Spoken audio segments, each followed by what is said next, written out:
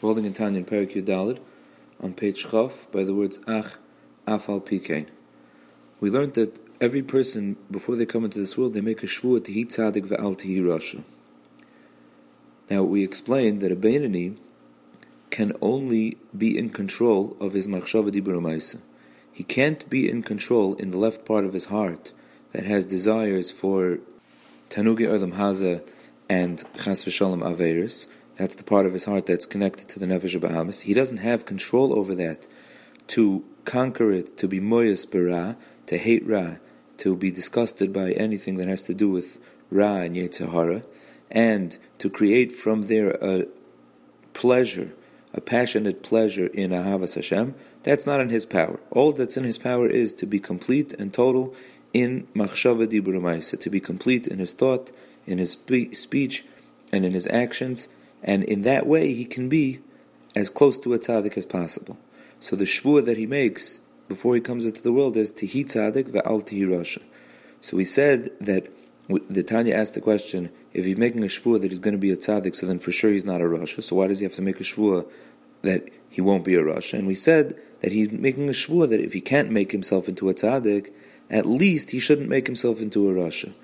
Being a tzaddik is not in his hands, because that's something that's a madrega that Hashem gives him. But at least he won't be a Rasha.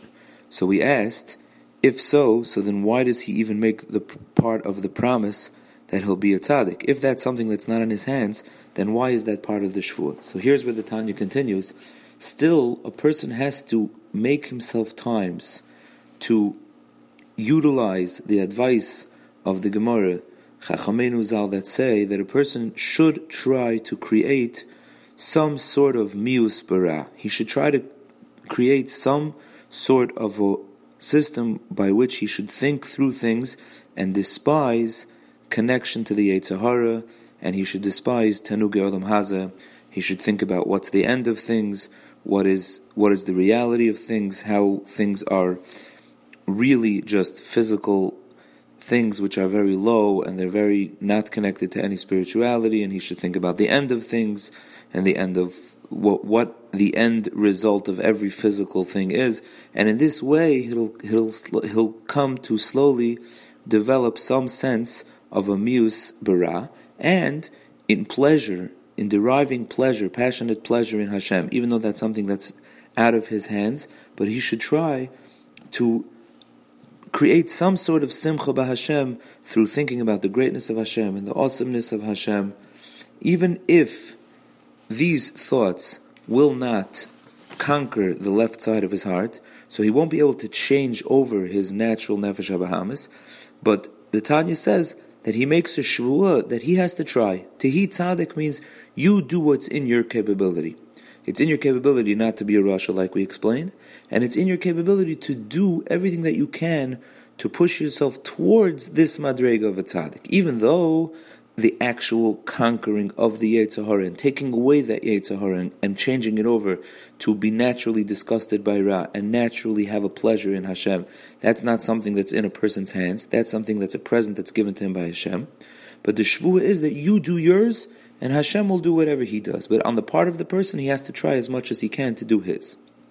The Tanya then adds, and we know that the rule is that habits are formed. And when a person forces himself to create a habit, it creates a teva in him towards that thing. So if he tries to be moyes bara, he tries to despise the ra, and to fight the yetzer hara, and to despise the things that the yetzer hara pushes him towards, and he does that over and over and over again, then somewhat he will be able to develop a real mius bara. Now, on the pleasure in Hashem, in to have that overpowering love and that tainug in avas Hashem, that's not something that a person can develop on their own. So on that, the Tanya doesn't say that the habit will just form itself into being a true habit. Over there he says that when a person will do everything that he can, that's in his power, to create that passionate love for Hashem, so with his oiris is Harusa de Lasata, his oiris, his will to do so will inspire Kivayachal Hashem, and Isarusa de La'ela, and Hashem will give him a spark of that pleasure and love in Hashem. And that spark will come from a spark of an neshama of a certain tzaddik, because that's the way we know from the concept of Galgulim that there's such a thing as a nitzitz. An ibur of a nitzitz means a spark can come into a person's neshama from a tzaddik that did serve Hashem with true simcha and true pleasure in the ahavas Hashem, and that spark will carry him to some measure of this elevated level of ahavas Hashem, that even though he's not completely a tzaddik and he didn't change over his left side of his heart and his passion to have that pleasure in avodas Hashem, but in some way, through some sort of spark of a tzaddik, he will be able to have that simcha and tainug in Hashem.